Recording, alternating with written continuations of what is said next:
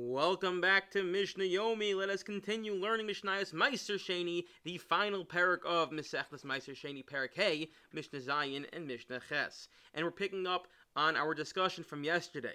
And we discussed there's a concept of bior, not the bior that exists by Shemitah, but rather the bior that there's a cutoff point at the Erev Pesach, of the 4th and the Shemitah year. If you have not removed the appropriate tithes, so then the food must be destroyed. Says our Mishnah, what about Bizman Hazeh when there is no Yerushalayim in the sense that it has the same Kedusha, there's no Beis HaMikdash? What happens if someone has Maaser Sheni, Mishael Peiros Bizman Hazeh? Person nowadays has Peiros of Maaser Sheni, the fruit of Maaser Sheni, V'egia Shas Bior, and it comes time for the Bior. What should they do? Beishami Omrim, based off the way he learns the verse in the Torah, you have to redeem the Maaser Sheni on money. And then what? Bring that money to Yerushalayim and destroy the money there. How do you destroy it there? You should grind it up or toss it into some sort of river. But you have to, in fact, redeem it onto money first. Whereas Beis Hillel says no. Whether it's money or its original produce, you can let it rot. You don't have to actually redeem it. There's no need to redeem it. You can let it effectively destroy itself.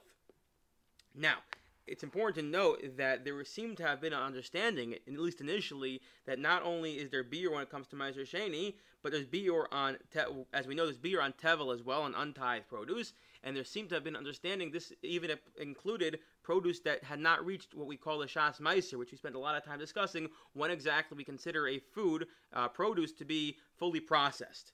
Omer Rabbi Yehuda, Barishona, initially, the assumption was, as we just noted, that there was a biur, the time of biur kicked in, even on produce that wasn't fully processed. Therefore, Yisholchan Eitzel Balabatim, Shimon Medinos, the Bezdin seemingly would send out messengers, and they'd say, Mahar v'tiknu as Paraseim ad shalo, turn the page, Tigia Shas biur. They'd say, quickly, hurry, prepare your produce, process your produce, make sure it's ready, so that when the time of biur arrives, you can take off the appropriate trumas and maasros, because as we know, you can't take off trumas and maasros before it's fully processed. So they'd send out people to remind everyone, the equivalent of a modern day WhatsApp group, come on, let's go, hurry up the process.